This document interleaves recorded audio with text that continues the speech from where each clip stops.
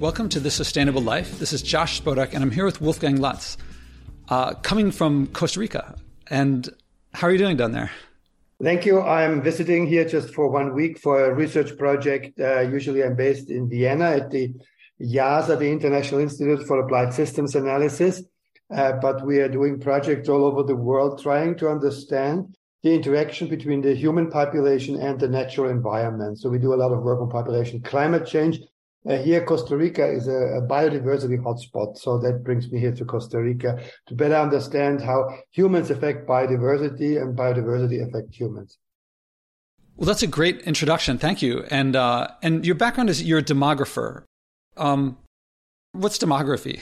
Well, demography is defined as the scientific study of changing population size and structures. And I emphasize structures in the plural because typically what people think of demographic change is change in the size and the age structure. This is, of course, very important. But the age structure is not the only demographic structure that we are studying. There are other structures, such as place of residence, where you live, and then importantly also the highest educational attainment and labor force participation. So these are all characteristics of people as they're usually collected in the demographics section of a survey when you're asked to give some information about your person.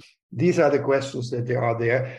And in demography, we try to model and understand how the composition of the population with respect to people with these specific characteristics changes over time.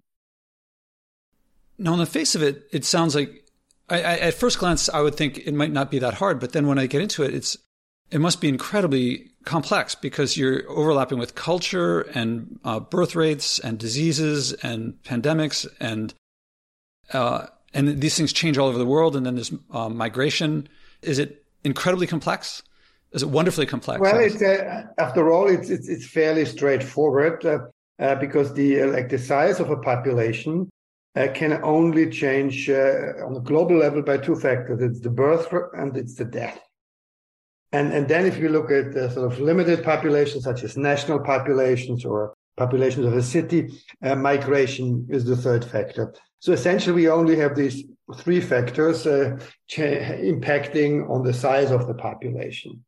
If we also want to look at the structure of the population, let's say by a level of education, then in addition, we need to know how many people move from no education to primary, from primary to secondary, and so on.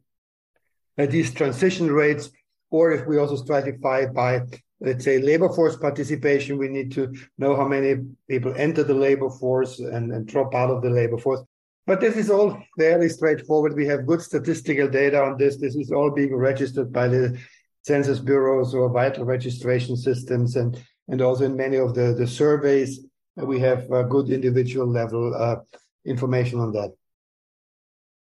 So it's less new research and more gathering information that other countries, that the countries gather. It's correct. I mean, the information is particularly for the global north. Most countries do have good statistical population registration systems. It's a challenge in Africa where not every birth is registered and not every death is registered. So there is a lot of estimation to be involved. And then we have sort of sample surveys. And from that, we can infer what would be the population level, mortality and fertility.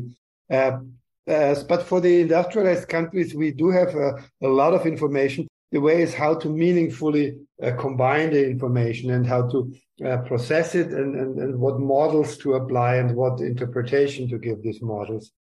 And then all the other factors that you mentioned, like culture or whatever, or economic conditions, they really is only matter for demography as far as they influence the birth rates or influence the death rates or the migration rates.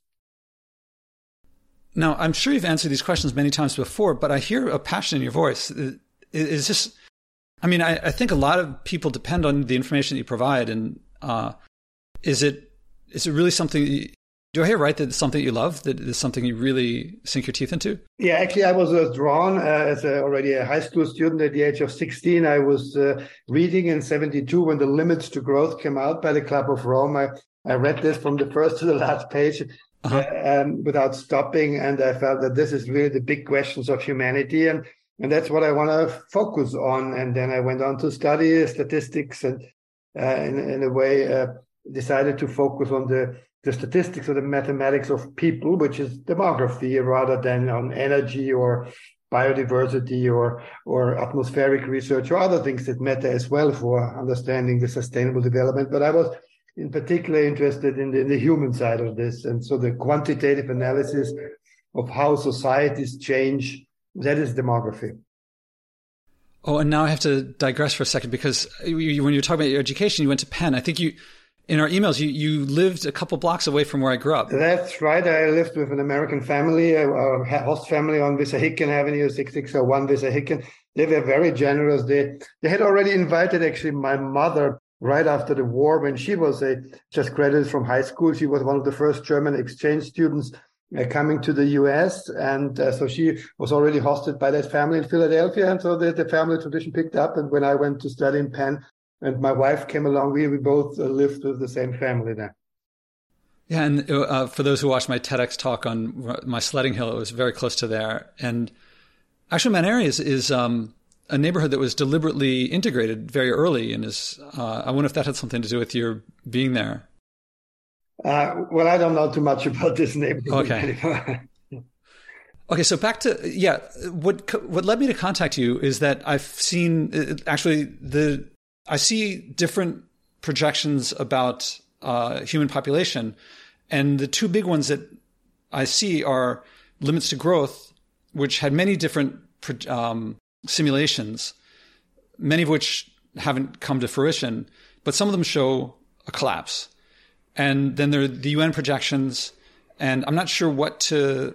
I've gone into the details of where they come from. I also read Limits to Growth cover to cover, and I couldn't. Yeah. I was like reading and thinking, like, this is how I would analyze the situation. And the UN projections show a leveling off, something like 8 or 10 billion. And how do I make sense of one of them makes me comfortable and one of them makes me very concerned? Mm-hmm. Well, there are many aspects to it. Let's first talk about the institutions. Who is doing global level population projections? Of course, most of the population projections are for individual countries produced by the national statistical agencies, or in the US, the Census Bureau. They provide projections, and they have long traditions, and most of them use pretty similar methods. The UN has been the first institution to produce consistent sets of projections for all countries in the world. They started right after World War II in 1948. The first global population projections were produced by the UN, and they have a sort of a very consistent pattern every 2 years. They have a new update. They have a big group, the population division, sitting in New York, where all the countries submit their data, and they make sure the data are harmonized. They're measuring the same thing in different parts of the world. And they still up to today give the best assessment of what are the statistical situations up to date. Up to this date, so they have the historical information, partly estimated, partly reconstructed, if it is not based on empirical data, and they give you sort of the most recent assessment of where we stand. Mm-hmm. And nobody challenges. I mean, everybody, also our own projections, use for the baseline data the UN projections, because being the UN, they have also access to the national statistical offices, and they are obliged to give them the data. Mm-hmm. Now, the question next comes what do you do in terms of projections, looking into the future? And there are essentially two big questions that different agencies address in a different way. The one is which variables you want to project into the future. Like until the middle of the last century, what people mostly did is just projecting population size. So you assume a growth rate, you have a total stock of population, and then assume it's going to grow for 1% per year or 2% per year. And that is the basis for your projections. And that's what, for instance, biologists do still these days when they do animal demography, when they project animal populations. And so it's the most simple, where you have an exponential growth with a assumed growth rate. Now, in the human population, it has become clear, and already in the 1920s and 30s, when the birth rates started to fall, or then in Europe, we really had sort of big cuts into the age pyramid by World War One, and then later World War II. So the age pyramid has become very irregular. Therefore, people understood, yes, the age structure matters greatly. It matters even if you have, let's say, an assumed fertility rate of 2 children per woman. It matters greatly how big the cohort of young women is that enters the reproductive ages. So we really have to look at the number of births. Critically also depends on the age structure and not only on the fertility rate per woman. So since then, this is what we call the cohort component method. This is looking at populations by age and sex. That has become the standard way of dealing with it. But of course, the population is differentiated, it's heterogeneous, as we say with a technical term, by more than just the age structure and the gender dimension. People within the same age cohort, some of them behave very differently than others. And so we came to the conclusion that the educational attainment level is clearly the most important source of population heterogeneity next to age and sex. So in other words, women with a higher education, particularly in developing countries, they behave very differently. First of all, they have much lower child mortality. They know much better how to look after their children. They do the right things. They get better access to healthcare. They live longer themselves, and they tend to have lower fertility rates, both because they have a lower desired family size, so they don't want 5, 6, 7 children. They only want 1, 2, or 3, and because they then can afford a better life for them, and they find better means to actually achieve this desired family size. So education with respect to fertility and to mortality really is a key differentiating factor. So that's why we at IASA, this is this International Institute for Applied Systems Analysis, which was established exactly 50 years ago in 1972. Incidentally, the same year the Club of Rome published the Limits to Growth. And actually the IASA was really becoming the center of global modeling. Like Daniela Meadows was the lead author of the Limits to Growth, was frequently at IASA, and he was heading our IASA group on population and modeling. And there, so she had really a great impact. What differentiates the Club of Rome model to this UN model or this cohort component model is that the Club of Rome is a fully systems dynamic model. It means there's a feedback. Sort of the assumed population trend together with natural resources and food availability, then feeds back on the economy and other issues, and these feedback on human fertility and mortality. So that there is sort of a closed circle, and there are the feedback mechanisms in systems analysis. That's what IASA is there to do, and we are also working on a new systems model. The problem is we know very, very little about how these feedback mechanisms actually work.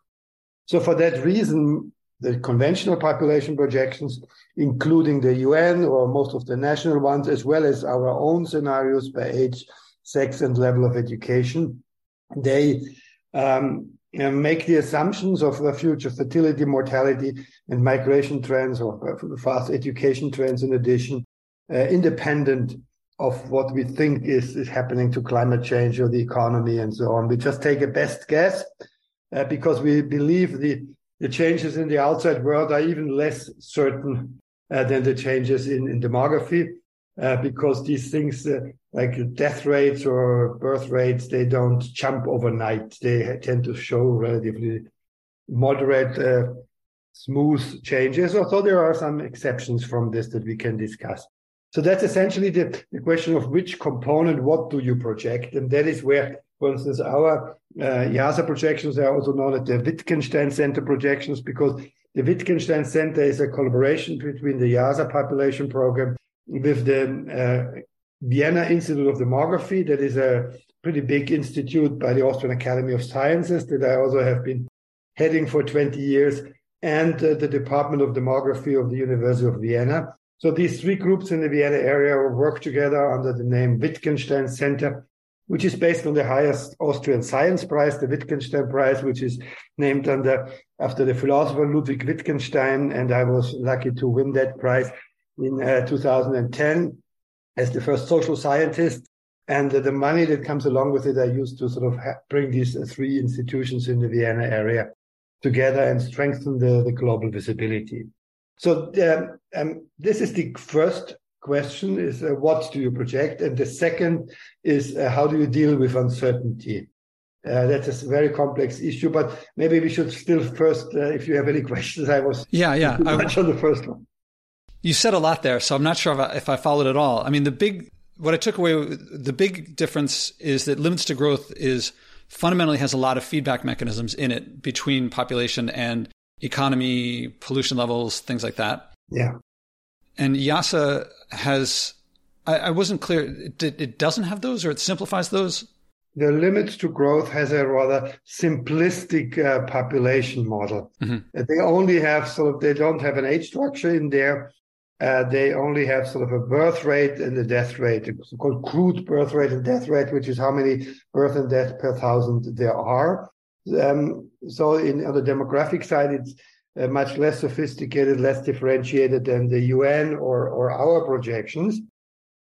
But the value added is that they are attempting to model the feedbacks from economic growth, from environmental resources, food security. But for instance, they don't have education explicitly in their model, which we believe is really a key driver for many of these things. That's for this reason, because it's so simplistic on the demographic side, the demographic research community really hasn't taken this model very serious.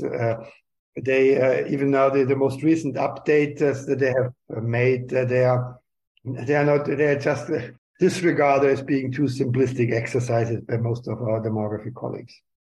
So how do your demographer colleagues put in feedback on the levels? Because the demography may be simplified, but the level of feedback is more sophisticated.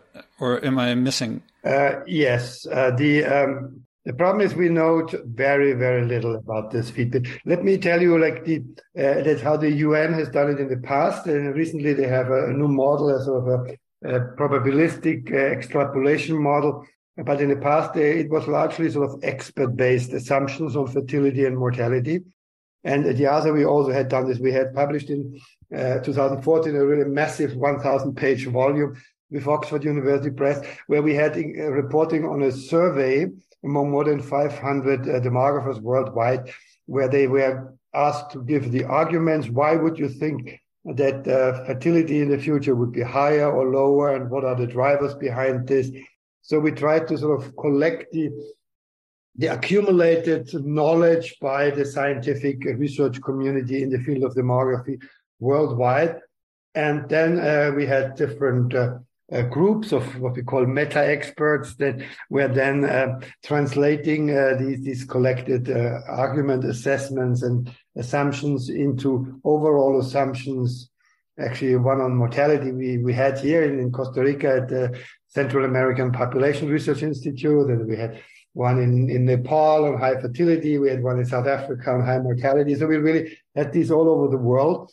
And so that's translating this expert argument and opinions of more than 500 experts into assumptions about the most likely future trend, and then what are sort of high and low variance, assuming that they span roughly 80% of what the future path can offer as in terms of uncertainty. And so we are already deeply now into this question of uncertainty, sort of producing different scenarios.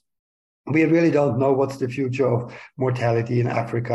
AIDS pandemic, for instance, made all the earlier projections of ever-increasing life expectancy in Africa completely showed them to be wrong, because life expectancy in some countries declined by 10 years or more.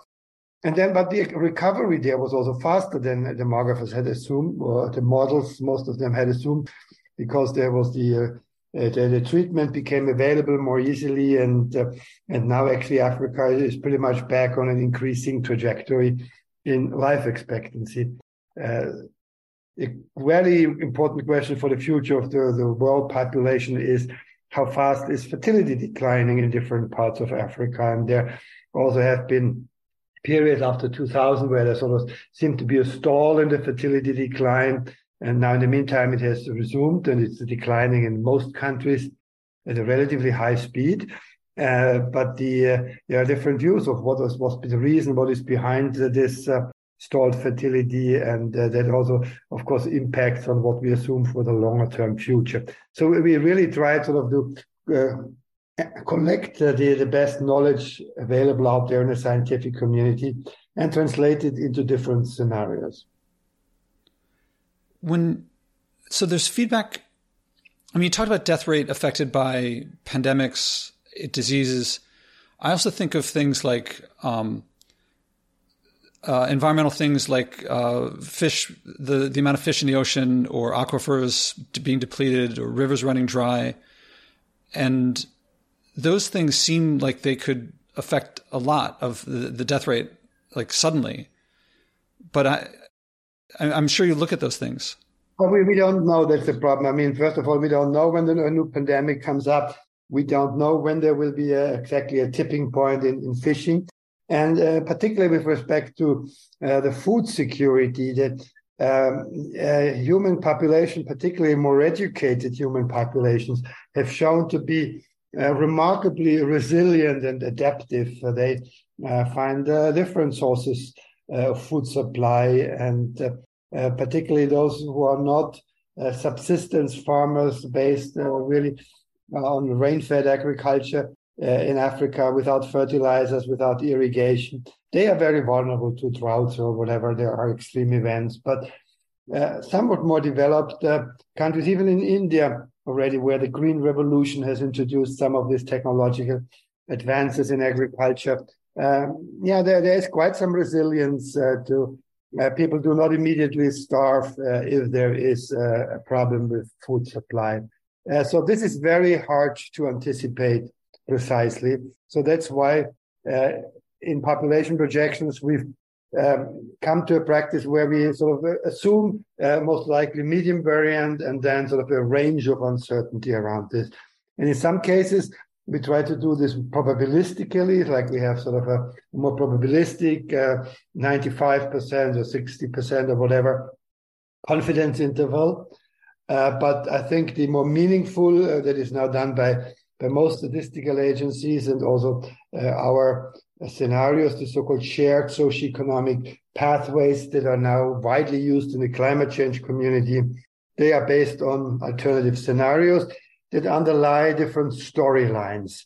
So that's actually where the feedback comes in. Like if we have a stalled development storyline where people will be less empowered to cope with, let's say, health shocks, new pandemics, or negative implications of climate change, then we assume higher death rates and higher international migration rates under these not so favorable scenarios, as contrasted to the rapid social development scenario where we have high improvement in the level of education and much higher resilience to these kinds of disasters.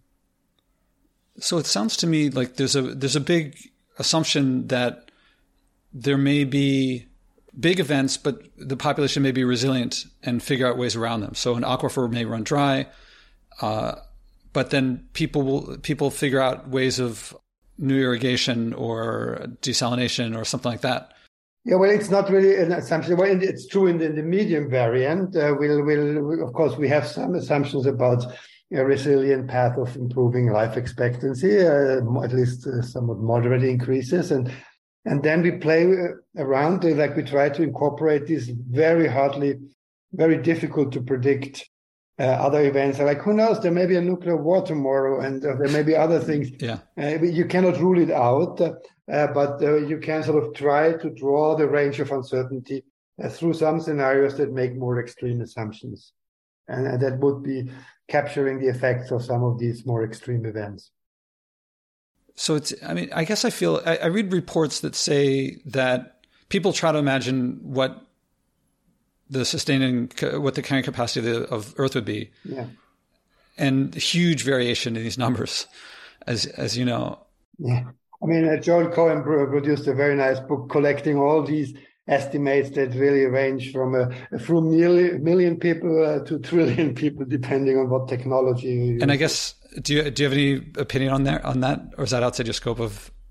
I think it's an irrelevant question because we are never going to test this really.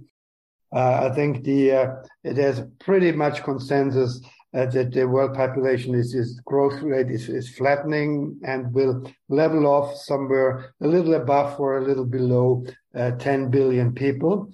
And then during the 22nd century, actually maybe declining. So this peak will likely be around 2070, 2080 sometime.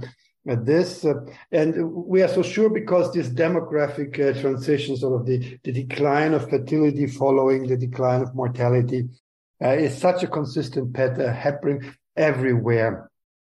I mean, let me give an example. I just yesterday heard the newest fertility data here in Costa Rica. After all, Costa Rica is a fairly poor developing country still. The fertility level, have like 2 children or 2.1 is what you need for replacing the society. At the national level, last year was 1.3. That's what in Europe we already call the lowest low fertility. And then if you take out the Nicaraguan refugees who tend to have higher fertility, so the national Costa Rican population only has 1.1, which is about half of replacement level, still a fairly poor society where women are rather well educated and the health system is good and reproductive health is quite okay. But this is amazing. So one country after the other is going to this very low fertility. And spearheaded is this by Korea, who is now at 0.7 children per woman. It's sort of only 1/3 of the replacement level. And there are no signs it will increase very rapidly. So in the long run, this implies that the world population is really going to shrink. And we've done some very long-range scenarios, assuming like if the whole world by the end of this century converges to about 1.5 children per woman, which is the average we have in Europe now already quite stable for several decades. Then the world population by 2200 will have declined to 3 to 4 billion people, depending on how life expectancy will change. And this is exactly what many ecologists call the sustainable world population size. They say, many like Partha Gupta or others said that we really should, that is what is in the long run could be a sustainable world population, 3 to 4 billion. And we may well be there. The question is how to get there. We'll go over a peak. So I'm more concerned about, let's say, the nearer term future, how we manage this transition, than about the longer term future. So this is not the rosiest picture, but it's not that bad a picture of if we settle down to 3-4 billion without. I'm picturing, you talk a lot about educating women as one of the main drivers of lowering fertility. Well, actually, I'll go in that direction. There's educating women in general in whatever they want to study. There's also family planning. And I think these are two separate things that are often related, because I think men get educated. I don't know if men get family planning education. I feel like women get more of that. So are there like 3 different things here? Well, that's a very important question. But before I answer it, let me sort of conclude the earlier one with, I tried to summarize this in a title. I recently had an editorial in the Royal Statistical Society's journal that I gave a long title, which tried to summarize. It says, towards a world of 2 to 4 billion well-educated and therefore healthy and wealthy people who will be able to cope with already unavoidable climate change. That is really sort of summarizing in a nutshell the optimistic picture of the world future they have. Yes, climate change is going to be a major threat, but if we are well prepared and if the human capital and education is high enough, we'll be healthier and wealthier and we'll be able to cope with this. Well, okay, so let me go back to now. I want to table the education part for a second, because when you say climate change, some people by climate change mean only the rise of temperature, but it could also mean deforestation and desertification and aquifers and running out of fish and things like that. Is it all of those things? Yeah. I mean, this question like land use change and deforestation, they are more sort of drivers of climate change. So in climate change, the interaction between population and climate change, we have to distinguish between the mitigation side, like how can we reduce our impact on the climate? And that is, of course, in the first instance, reducing fossil fuel burning, having fewer CO2 emissions. But as you mentioned, it also has to do with land use change and deforestation, or has to do with the animals and the methane emissions and so on. But what did the fuel? Because here we have to have urgent action, and this is, we really want to be carbon neutral over the next 2-3 decades, if there's any chance of meeting the 2-degree target. So in that respect, population growth or demographic changes are not that relevant because they are more slowly evolving. The action really needs to happen very soon, and the action needs to happen in our behavior and in the technologies that we use. But where demographic trends will play a major role is the adaptation side. It's the side, how will climate change during the next, sort of the second half of this century and the following century affect human well-being in different parts of the world. And there are it's temperature rise, but of course the average temperature rise doesn't tell you too much. There is much more extreme temperature rises in certain regions than in others. What is really dangerous there are the heat waves that sometimes actually kill people right away. The human body cannot stand them, particularly if you don't have access to air conditioning. What is really dangerous is extended droughts or flooding that really destroy the harvests and are a problem for food security. And in the long run, one of the most dangerous issues, I guess, is sea level rise, because if we have a few meters of sea level rise, most of our mega cities in developing countries are right at sea level. And so I think we better already today should start relocating these cities to higher territories, because some sea level rise is unavoidable. But these are all consequences we are starting to see now. We have this extra dry and extra hot periods, but it's going to be much stronger and much more severe over the coming decades. That's what all the climate models say. And we have to prepare for this. I mean, humans are not helpless. We can live from the Antarctica research station to the hottest tropics. Look at Singapore, which has about the hottest climate you can imagine on this planet. Yet people all move there and they are thriving there. Everything is air conditioned. So we can cope with this if we do the right things and have the means to do so. Well, the issue of pollution seems to come up. I mean, if you're going to air condition everywhere, it feels like plastic is in our bloodstreams, in our food supply. Does that?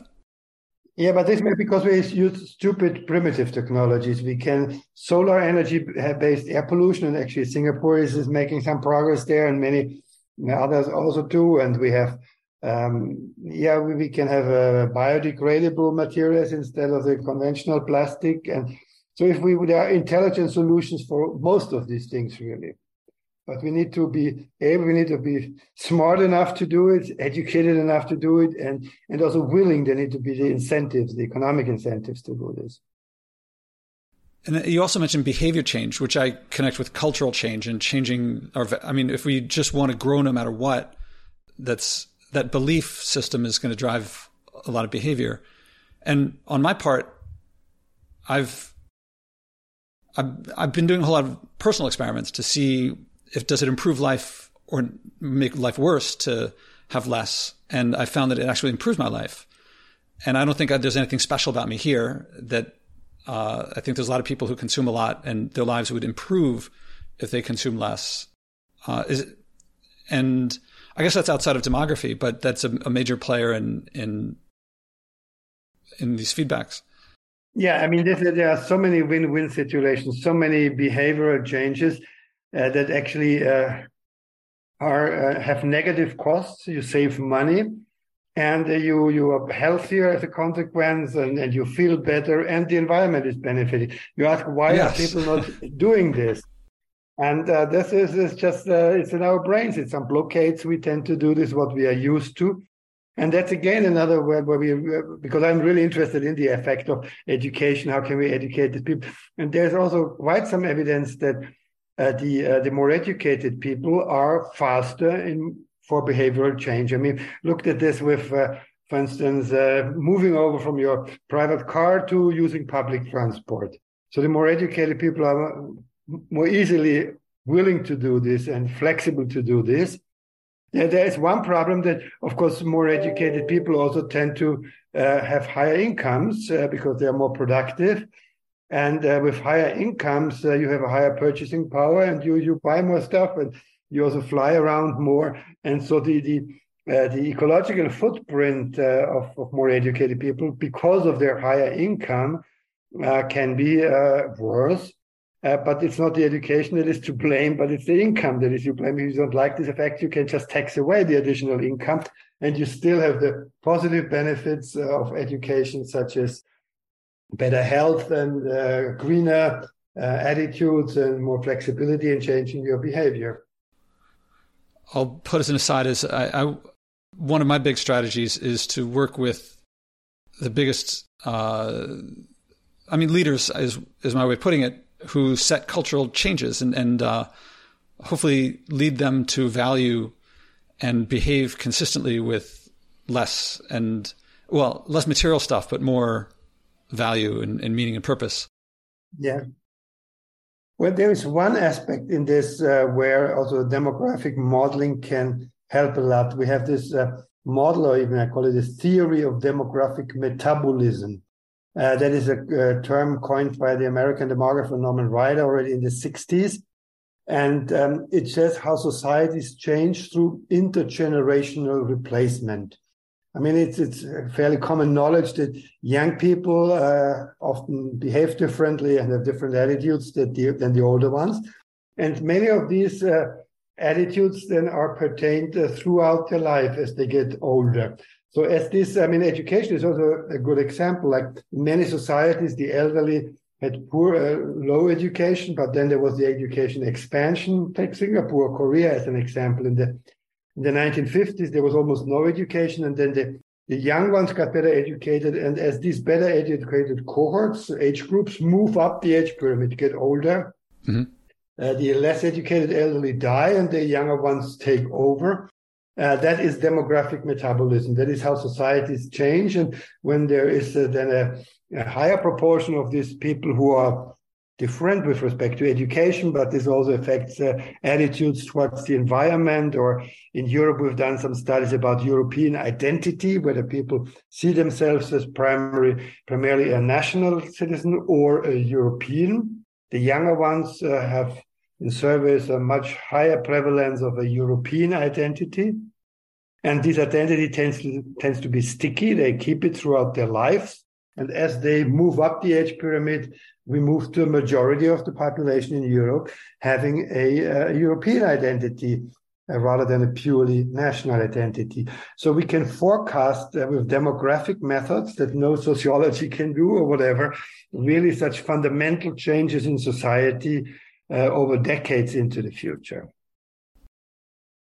All right. So let's get to education, but I want to wrap up the projections, because it feels to me, I guess I put a greater weight on these difficult to predict things, that the resilience feels like there have been certain types of problems that we've had in the past, and new ones coming up just feel like they're in a different class. And I guess we have no way of predicting.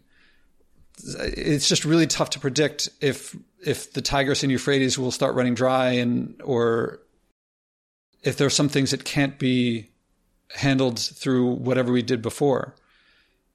I think we just have to make, it feels like we have to make certain assumptions or operate under a certain level of uncertainty that we just can't tell. That's correct. I mean, there are always these extreme uncertain events. I mean, who knows what will happen over the next month in the Ukraine, or whether Putin will decide to go nuclear, or who knows whether a new pandemic comes, something that is as infectious as COVID, but also as deadly as Ebola. Then we are in real trouble. And we just can't predict these extreme, high impact, low probability events. So that's why we sort of roughly set this 80% range of uncertainty, what is sort of a plausibility range, as where the medium variant is sort of business as usual, middle of the road, what we would assume to continue. And then we go a bit more to the one extreme and the other, but the very extremes, the very high impact events. I mean, there could be a meteorite hitting the planet and destroying all life on this planet. It's not very likely, but it's not impossible. So we cannot model this in our projection. Okay. So that makes sense of. All right, I really appreciate you explaining this, and I'm sure it's been in all the papers, but there's a lot to read in them. Let's get to education, because I feel like am I right that there's men and there's women, and there's teaching education broadly, and there's family planning specifically. So it feels like there's 4 different categories there, and I feel like we teach men general education, engineering and finance and things like that. Maybe not so much family planning. Women probably a mix of both, but I'm not sure. Well, the family planning is a complex notion, and we have to define a bit more precisely. In the UN context, at the moment, it is mostly seen as sort of reproductive health services. That is directly only sort of attached to helping women get access to contraceptives if they want them. Since the Cairo World Population Conference in '84, there has been a very strong emphasis on purely voluntary family planning, that there should not be any demographic targets. Women should not be forced to do something other than what they really want. So that's why the focus is on what is called the unmet need for contraception. That is, women who say that they do not want to have an additional birth, but still do not use contraception. Evidently, they have some issues, some obstacles for using contraception. So that's where the family planning focuses these days. In earlier years, family planning had much more broadly, it was just advertising smaller families. I mean, there are like pictures I remember still having seen in some developing countries, billboards with an unhappy looking big family with 5, 6 children, and then a happy, smart, well-dressed family with only 2 children. And that's conveying that's the way to go. That makes you happy. So trying to influence the desired family size. Now, it turns out, and this is what so many empirical studies over the past decade said, that for influencing desired family size and what women and couples want, it is really the basic education of women is just the overriding importance. It shows that, typically it's based on, first of all, trying to protect their own health.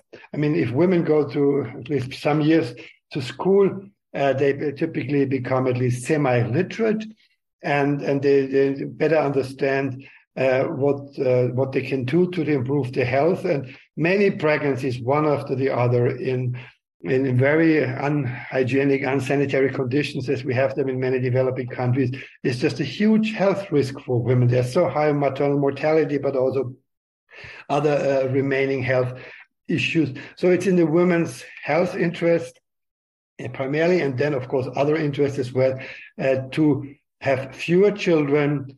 And then they also want to have what economists call the quantity-quality trade-off, be able to afford a better life for their fewer children. And this is just shown that whenever women have secondary school, they don't want more than 3 or 4 children, whereas the uneducated, illiterate, when you ask them how many they want, they don't even answer you. They say, well, this is a stupid question. I have as many children as God gives me, and this is 1 child every other year. It's why the famous American demographer Ainsley Cole he was at Princeton University at this big global fertility project, and also historical European fertility, summarized as the first necessary precondition for a lasting fertility decline is that fertility needs to be within the calculus of conscious choice. You need to start thinking that this is something that you can influence. And not only, I mean, animals also have their children. As they come, they don't plan how many children they have. And this is also in traditional societies. I mean, people, of course, have sexual activities and they get pregnant and they have their children. And this is just part of the human nature. There is no way of limiting. And this limiting family size is really a historical innovation at the population level. I mean, there have always been elites already in ancient Rome that tried to avoid pregnancies, but at the population level, this has really started only in the 19th century. In Europe, in some European countries, France was the first, and then around 1900, it followed in some most other European countries. And this was at a time when there were no modern contraceptives around. In Germany, fertility fell below replacement level already in the 1920s. And this was only on the very primitive methods of abstention or withdrawal, as it's called. There was not even much condom use at that time. How about educating men? Do men? I mean, obviously, women are the limiting. Biologically speaking, they're going to be the limiting factor. But in terms of culture and in that choice, are there efforts to educate men? Is it as useful, or does it matter? Yeah, of course, educating men is also very important. But the immediate effect on fertility is less for two reasons. The one I've already mentioned before. That is the immediate health consequences of repeated unsafe pregnancies. That is something the woman wants to avoid in her self-interest, whereas the man doesn't really suffer this so much. And also the whole burden then of childcare is mostly on the female shoulders. But there's another one also that in conventional societies that do have rather pro-natal values, systems where sort of men are proud of big families. They want to show off. Mm-hmm. They walk out and they dress up their children and walk to the village, either to the church or the bank or wherever they go. So look how many children I have. And this is even for higher status men. So if men get more educated, they typically make also more income and they have more higher status. And if their norms do not change, they actually have more means and to meet their higher status goals associated with larger families. So that's what we call the positive income effect. That if you have more income, you can afford more children. That's why many of the Arab sheikhs and so they have dozens and dozens of children with different wives because they want to show off with this. So of course, as men then get better educated and particularly they have a good partnership with their women. It becomes a more egalitarian couple. The man also starts to worry about how the wife feels about this and her health and so on. Then, of course, higher male education also helps to bring down the fertility rate. But in the first instance, the effect on women through the female education is much stronger than through the men. So we're running out of time, and so I want to. This is fascinating, and I'm gonna listen to this episode many times because you said a lot, and but it feels like in the demography is long. The biggest effects are long term into the next century. In the short term, reducing our effect that's outside demography. Our behavior is going to be one of the biggest things. Can we make it through the next couple decades? And that's going to be something outside demography. But we want to educating women especially, but education broadly is going to be one of the most powerful effects in the long term. That's correct. Well, there's one demographic factor that tends to change very short term and that we haven't talked much about yet, that this is migration. Oh, yeah. Migration can from 1 year to another, or even from 1 month to another. There can be a big influx of migrants, as we have seen it in 2015 in Europe, for instance, and that can really change the demographic landscape quite significantly. Like, look at Germany. Like, Germany has been predicted to shrink in its population size already for decades because the birth rates, the number of births, have been lower than the number of deaths, and because of low fertility rates. So the official projection said, oh, next year Germany will start to shrink, and always unexpectedly more immigrants have come. Typically not planned immigration, but in Europe we have this sort of asylum seeker phenomenon that is not planned. This is of undocumented migration largely, and the German population keeps increasing. And So what you said before about the slow changes, it's true for the other demographic variables, but it's not true for migration. And I guess I also think of the U.S., we take in a lot of immigrants. There are from war and famine and things like that, but we also tend to skim off the top educated of other places, which feels like it's going to drive higher birth rates elsewhere and increase our population. Well, from an economic perspective, it's clearly advantageous to take on more educated migrants. We've done a lot of modeling where the Canadian model, for instance, a relatively high number of migrants, but very much selected by education level, is really an effective way of counteracting the possible economic consequence of population aging, where the labor force would be shrinking. So if you're adding additional people who integrate well in the labor force and who are also rather productive due to their education, that's really good for the economy. And also for the Canadian economy. The Canadian economy, that's right. And also from a Canadian perspective, also these people tend to integrate. More educated people learn the language much faster, they integrate better. You have some countries like Italy, where there's also lots of immigrants, but they tend to be with very low education. They're mostly undocumented. They don't integrate well, and they don't really contribute much to the economy of the country. And so these are the two patterns of migration. And it's a very, very complex story because there's also so much human rights issues involved in this asylum seeking procedure versus sort of planned migration. Generally, the consensus is that in Europe we should more move from sort of short-term reactions to humanitarian crisis-related migrants to opening up avenues of regular, planned, legal migration that is good for the migrants themselves, but also good for the labor market in the receiving countries. If we had more time, I would love to jump into the economics of growth and degrowth and things like that, but I think that'll have to wait for another conversation. I really appreciate your sharing, and it clarified a lot. It still leaves, there's huge uncertainties, but that's the nature of predicting the future.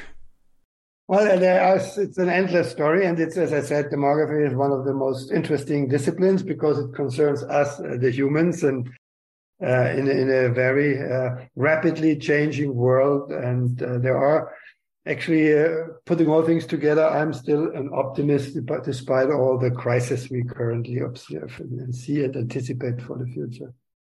I would guess an optimist and a hard worker in not one just accept how things come, but also want to influence it. Do I read that right? That's correct. You have to do something, and particularly try to make people smarter to do the right things. Wolfgang, Lutz, thank you very much. Thank you. It was a pleasure. How many people are bringing a message of joy from what everyone calls saving the environment, but I call the future? Step by step, this podcast is creating a culture of joy, community, and connection around sharing and acting on our environmental values. Again, there's no profit in buying and wasting less, but we'll all love our lives and relationships more when we do. I can use your support. Please donate at joshuaspodek.com/donate. Again, that's joshuaspodek.com/donate.